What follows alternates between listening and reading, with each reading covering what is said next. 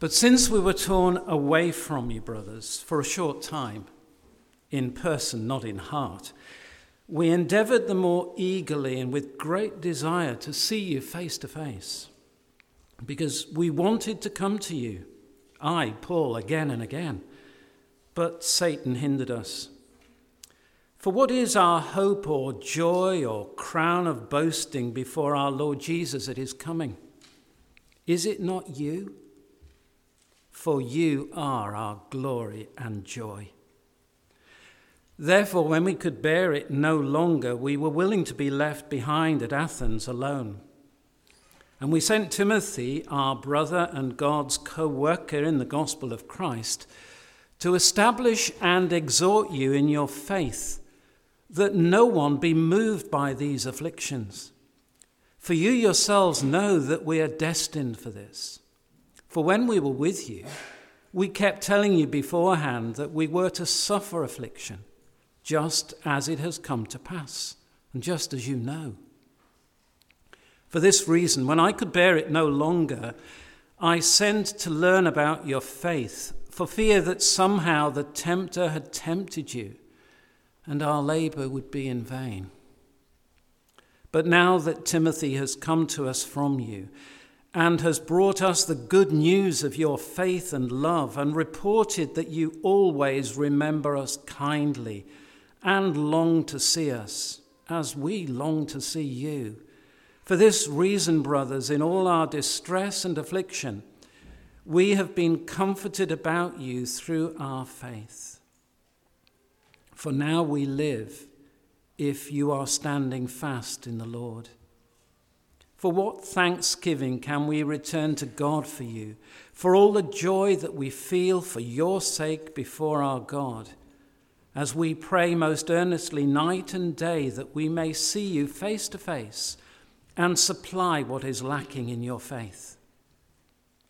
Now may our God and Father himself and our Lord Jesus direct our way to you, and may the Lord make you increase and abound in love for one another and for all, as we do for you, so that he may establish your hearts blameless in holiness before our God and Father at the coming of our Lord Jesus with all his saints. Hello everybody, and great to be here this morning with you. Do keep 1 Thessalonians open. That'll be really helpful to follow along in your Bible there. The COVID pandemic was, according to many, the greatest challenge that the world collectively has ever faced. I don't know if that's true or not, but that's what many people say. For about 12 months, it was basically the only thing that the world ever thought about, wasn't it? I wake up in the morning to my alarm going off at 6:55, and the radio comes on, and so the news is there. And so for however long it was, at least 12 months, probably more, my waking thoughts every morning were COVID. That's what life was like, wasn't it? And the answer to that great challenge of the COVID pandemic, of course, was the vaccine.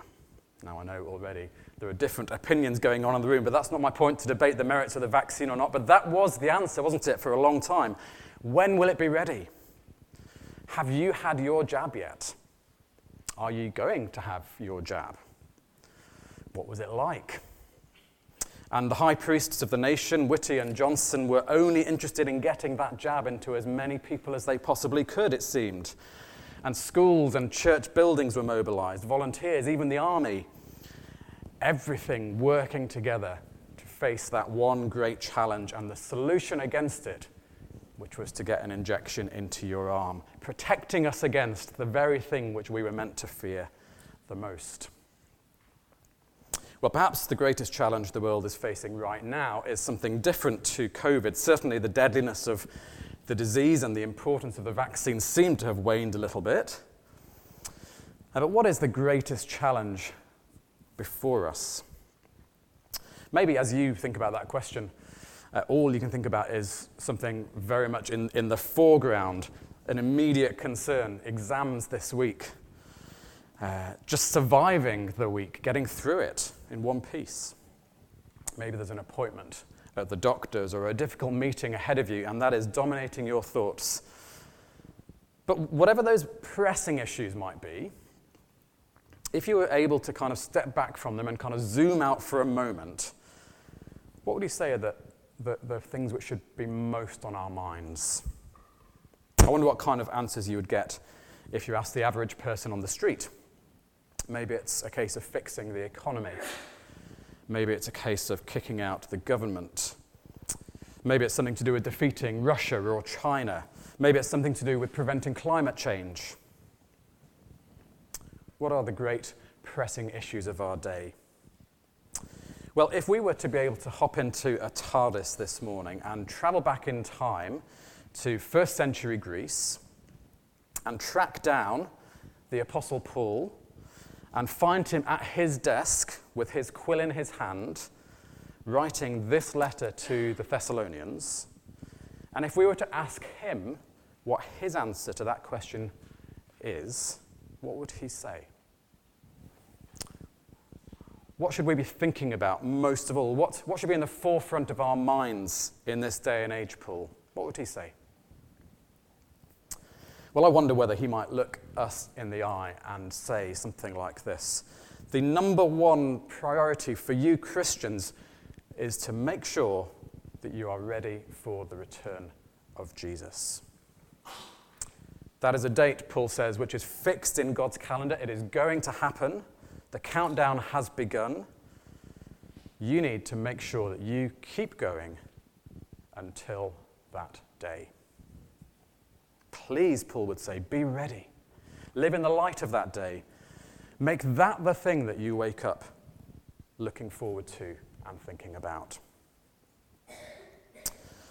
If you know the book of 1 Thessalonians, you know that the return of Christ is one of its big themes. It's there in our passage today a couple of times that we'll see later, but it runs through the whole of this book that he wrote to this group of Christians. Paul was in Athens. They were up in the north of Greece, or Macedonia, in Thessaloniki, and he's writing to them to encourage them. And from beginning to end, he's got the return of Christ in mind. It's there, for example, in chapter 1, verse 10, where he describes the Christian life as waiting for his Son to return from heaven. The Christian life is about waiting for that day. It's there in chapter 3, verse 13, in the prayer which sits at the very center of the book and at the end of our passage, where Paul says he wants us to be blameless at the coming of Jesus. It's there at the very end of the book with the prayer that finishes the book. He uses the same words. Chapter 5, verse 23, may you be kept blameless at the coming of our Lord Jesus Christ. That's the day and the date and the thing which is in Paul's mind. And now Paul might go on and say, guys, I want you to know that making it to the end will not be easy. The devil is at work trying to stop you from making it to the end. You might have noticed the devil got 2 mentions in our passage today. Paul is very, very aware of the work of the evil one. Life is going to be hard, Paul says. You're going to face opposition. In fact, he says to them, you're already facing opposition. And I know that means it's hard for you. You might be tempted to give up.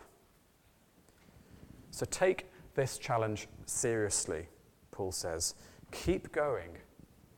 Keep growing so that you're blameless on that last day till the end. So if you were to hear Paul say all of that, and if you agreed that that was important for you to take seriously as well, and if you were brave enough, you might fire a question back at him and say, okay, Paul, that sounds really important, really serious. Tell me, what can I do to make sure I do make it till that day blameless? You know, if this is the great challenge that I'm facing, that we're facing together, what should we do to make sure that we're ready, that we make it? And I think you might answer something like this. Well, first of all, that's the wrong question slightly. It's not so much what can you do? Ask a different question. Ask, what's God going to do to keep you going till that day? That's a better place to start, I think. And he would say that there's good news on that front because God is utterly committed to keeping you going to the end. And you might say, look at what I've already written to these guys in chapter 2 and verse 13. God has given you his word. Paul says there that they accepted the word of God as what it really was, the word of God. And he says, it is at work in you believers. It's the word of God, the message of God that saves you. You have believed it, and that word is still at work in you believers. That is a great promise, isn't it? That's why here we're committed to being a Bible church, keeping the Bible central, keeping the good news about Jesus that we find in these pages central, knowing that they are God's word and not therefore trying to change them or improve them as if we could. So, when Paul told us about that, we might say, great, that's wonderful. Now I know what I need to do to keep going to the end. I need to hear God's word. I need to believe it and receive it and know that it's at work in me. Would that be the end of the conversation? Well, no. Paul would actually stop us and say, that's not all you need to know to keep going to the end. I've got more to say. At the risk of tiptoeing towards heresy, it's not enough to be a Bible church. Paul might say, the Christian life is not like getting a series of COVID jabs.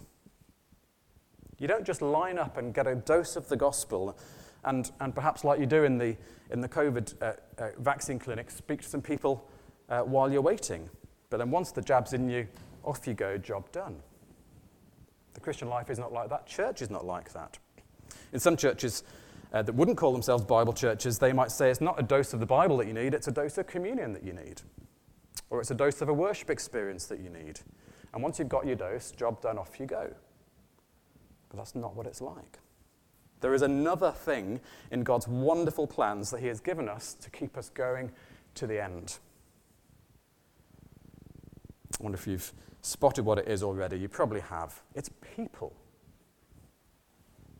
God has given us people with whom we are to have deep and distinctively Christian relationships of love and affection.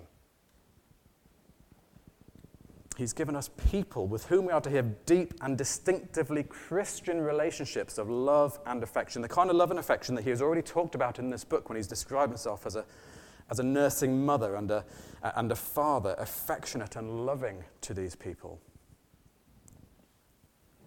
It's not enough to be a Bible church. We must be a people church too. Love. We heard about love last week from John 13, didn't we? Love is a sign to the outside world out there that we are Jesus' disciples when we love one another. But relationships of deep, committed love for one another are what keeps us going as Christians too. And these few paragraphs of this letter give us a beautiful glimpse of what true, deep Christian relationships are like. It's as if Paul's quill, as he scrapes away on his papyrus, is not just writing a letter, it's more like a paintbrush, painting a portrait for us, depicting God's plan for keeping us growing and going all the way till the day that Jesus returns. And the subjects of this portrait that he's painting are Paul and the Thessalonians and their relationship. And we can learn much from them. Paul is writing because he's away from them at the moment. And he's wanting to encourage them. But some people have been calling into question whether or not he really does love them because he is not with them. You know, he'd only been with them for about 4 weeks. And they'd become Christians, but then he'd had to leave the city, and they hadn't heard from him since. And so perhaps niggling doubts were beginning to creep in. Was this guy really for us? He's just up sticks and left, and other people were perhaps saying, actually, you should listen to me instead. Forget about Paul. I'm your teacher now. So in this section today, he's writing to reassure them that he is still very much connected to them. If you look down in your Bibles, the first 3 paragraphs of our passage take us through Paul's kind of journey of emotions. The first at the end of chapter 2 there, verse 17 to 19, describe what Paul was feeling when he was separated from them. Then in the next paragraph, at the beginning of chapter 3, what he did about it in sending Timothy to find out how they were. And then thirdly, in verse 6 to 10, how he responded when Timothy came back from his trip and told Paul that they were doing really well. So that's kind of how those first 3 paragraphs are structured. Let's summarize what Paul is saying in them in 2 main points. Firstly, we'll see the evidence of Paul's deep connection to this church. The evidence of Paul's deep connection to the church. Yes, Paul says in verse 17, I haven't been with you, but that wasn't my decision. I was torn away from you. Imagine that feeling when something inside you is kind of ripped apart and you can feel it ripping, and it's horrible and it's painful. It's that sense in the original language of being orphaned, of parents being separated from their children. It's a painful word, torn away from you. I was torn away against my will, but my heart never left you. And I have been trying to get back to you ever since, Paul says. Being with them is so important that Paul sees it as the work of the devil, Satan himself, to stop it. Then in the next paragraph, chapter 3, verse 1 to 5, Paul says that he went to painful lengths to do something about his separation from them. Some of you have sent your children to university. Imagine being a parent, and this is probably what some of you older folk, and I'm not looking at anyone in particular, at what actually happened, but imagine sending your child to university without a mobile phone, without any internet, without any means of contacting them to find out how they were doing. Off they go into the big, bad, scary world out there, and what do? You worry about them, don't you? Incessantly.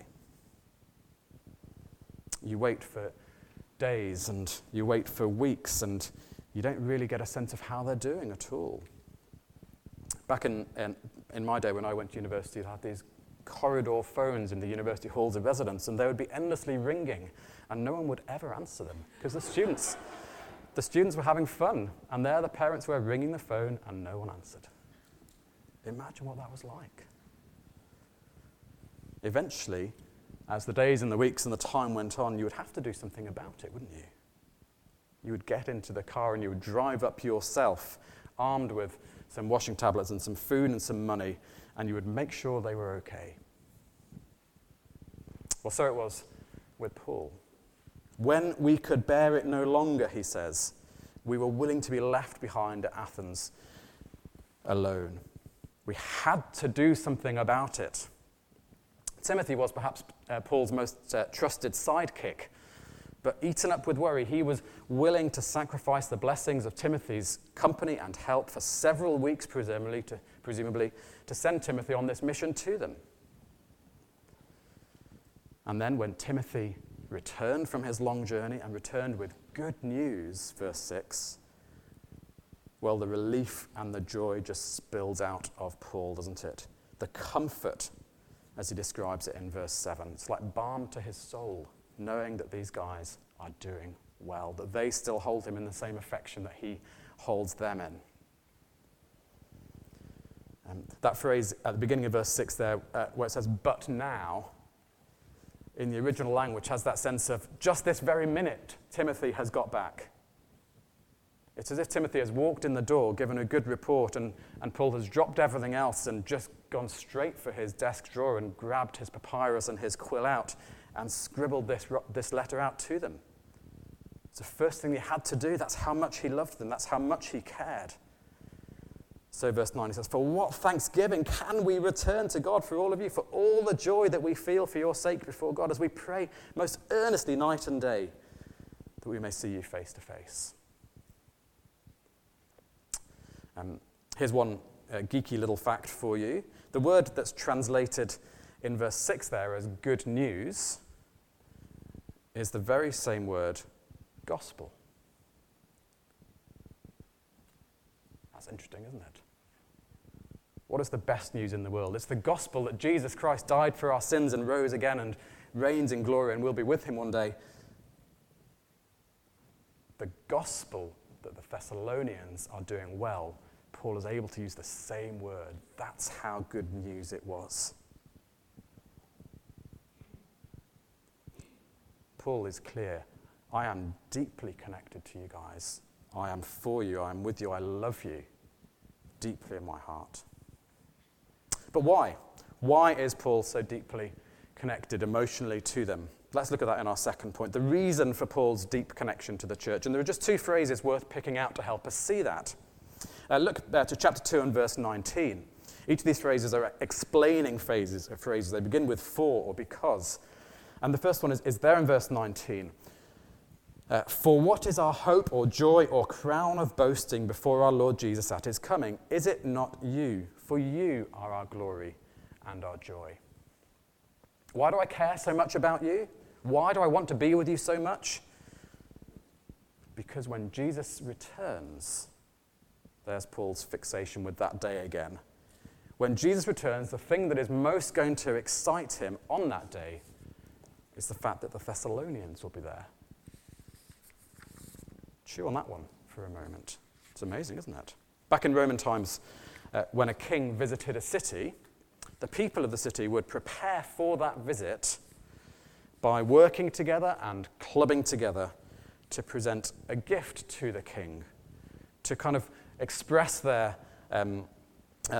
honouring of the king and to kind of show him the evidence that this was a good, healthy city, to show him the best of the city. And traditionally, that gift would be a crown. And that's the language that Paul uses here. It would be a beautiful, expensive crown, something that the city folk would give to the king with pride, with a beaming smile, saying, this represents our city. We honour you with this.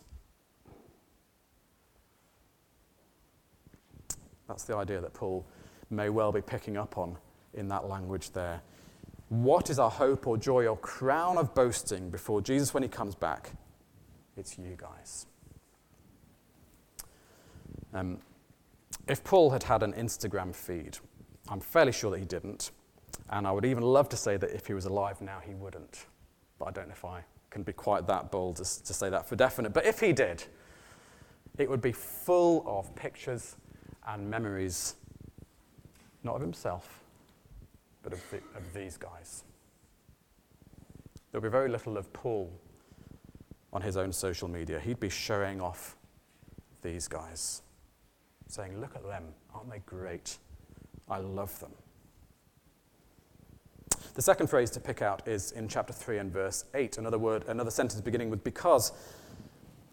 Why were we so glad to hear this good report when Timothy came back? Because, verse 8, now we live if you are standing fast in the Lord. It's as if Paul's life is on hold while he waits for news about how they're doing. If the news is bad, it's as if it will be like death to Paul. And if the news is good, as it was, now he lives. It's life to him. For Paul, life is not about breathing oxygen and eating food. Life is knowing that they're okay. It's like an umbilical cord going from them to him. And for the whole time he's been away from them, it's like the cord has been clamped shut. But now the clamp has been released and life is flowing to Paul again through it. Such is the depth and intimacy of connection in this relationship. And it's all built on this concern for their spiritual well-being. The certainty, the immovability of their faith in the gospel, now and all the way to the end when Jesus returns. The language he uses in chapter 3, verse 2 there and 3, it's as if they're living in a persistent, chronic kind of earthquake of suffering and affliction, and the devil is tempting them. And Paul wants them not to be moved by this earthquake, not to be unsettled, but to be established, to stand fast and firm, to keep going in the faith. And as he says in verse 10, to keep growing as well in the faith. So, deep, distinctively Christian, loving relationships. A picture for us.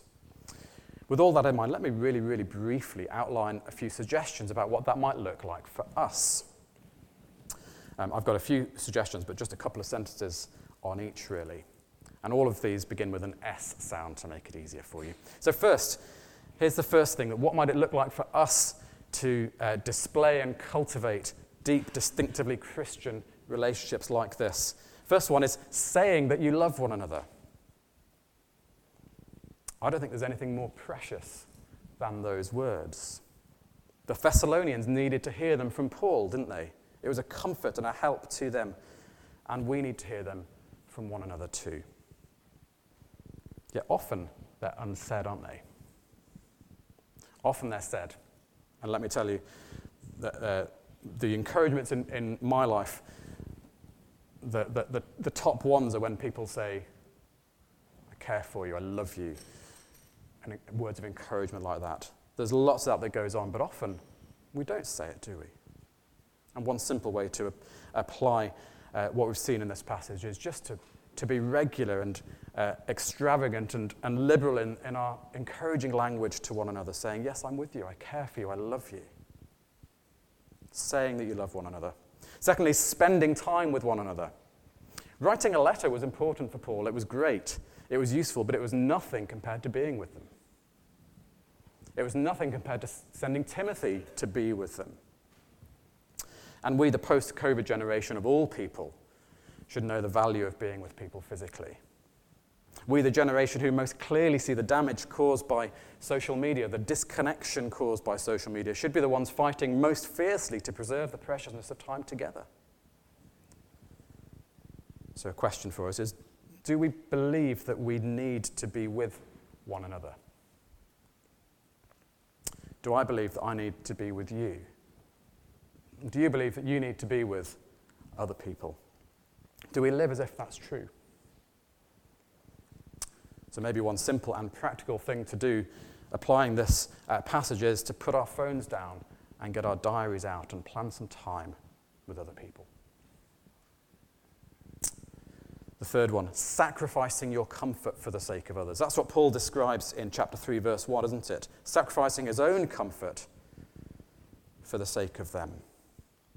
So maybe getting that diary out will feel painful. Sacrificing some comfort time, some me time, will be a real sacrifice.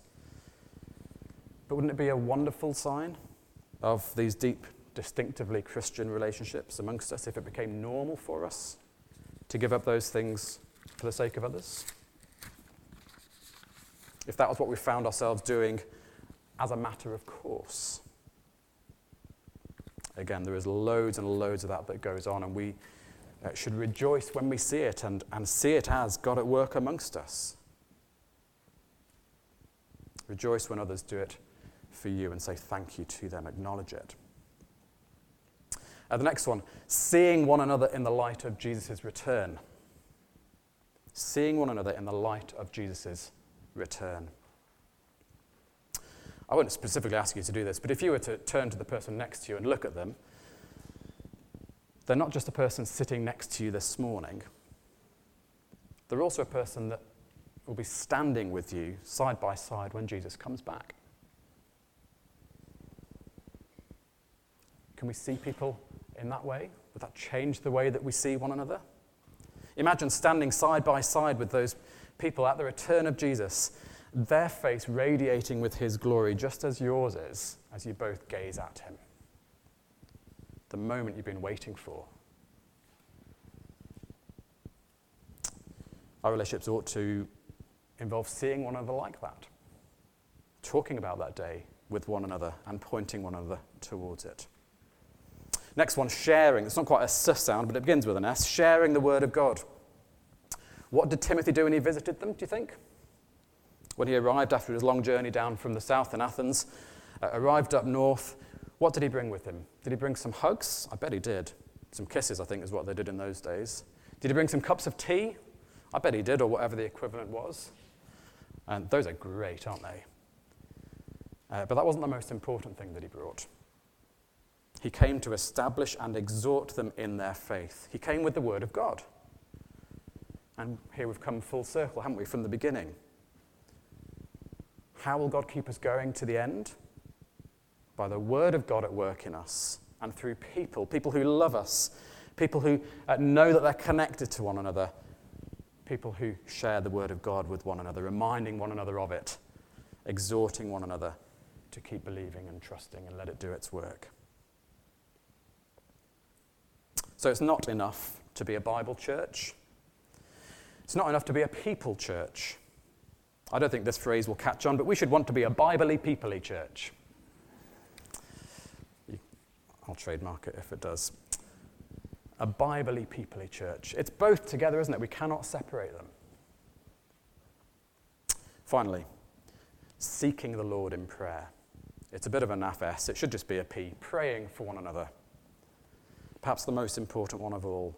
The most obvious one, perhaps even, so I've left it till last. Notice that that's what Paul prays for in verse 11 to 13. He completely mirrors these priorities. His desire to be with them in verse 11. His desire for them to be ready when Jesus returns in verse 13. And the way that happens in verse 12 is that their love for one another increases and abounds. I hope that the fact that you see Paul praying that would happen is an encouragement to you. Any sermon that has prayer as an application point has a danger of making us feel guilty, doesn't it? Because we know we don't pray enough. But I hope it's an encouragement. Paul prays for it because he knows that it is only a work that only God can do. If you're anything like me, there are aspects to this kind of Christian life where part of me just recoils from it because I know it'll be painful. I know my heart doesn't always want these things. I would quite like more me time. The idea of being an island, a rock, self-sufficient and self-secure is attractive to me because it offers me a life with none of the pain of relating in this way to other people. We can look at our church and there are countless encouragements amongst us. And at the same time, we know that we don't love one another as we should. And we can't manufacture that ourselves either. Rosa and I were going to bake a cake yesterday, and we couldn't do it because we didn't have the ingredients, and I could not just magic them up. Similarly, I do not have the ingredients within me to create this kind of love within me, and you don't have them in you either. We cannot do it, but the Lord can. That's what he says, isn't it? That's why Paul prays it. Verse 12, may the Lord make you increase and abound in love for one another and for all. And so that's why we pray for one another and pray for ourselves that the Lord would do this work in us so that until he returns, we will keep going and keep growing to the praise of his name. I'm going to pray using the words of verses 11 to 13, just slightly amended as we close. Our dear Heavenly Father, please, our God and Father, and our Lord Jesus, please would you overrule the work of Satan, who will do all he can to hinder our corporate life together. And instead, please make us increase and abound in love for one another and for all, so that you may please establish our hearts blameless in holiness before our God and Father at your coming in glory with all of your saints. Amen.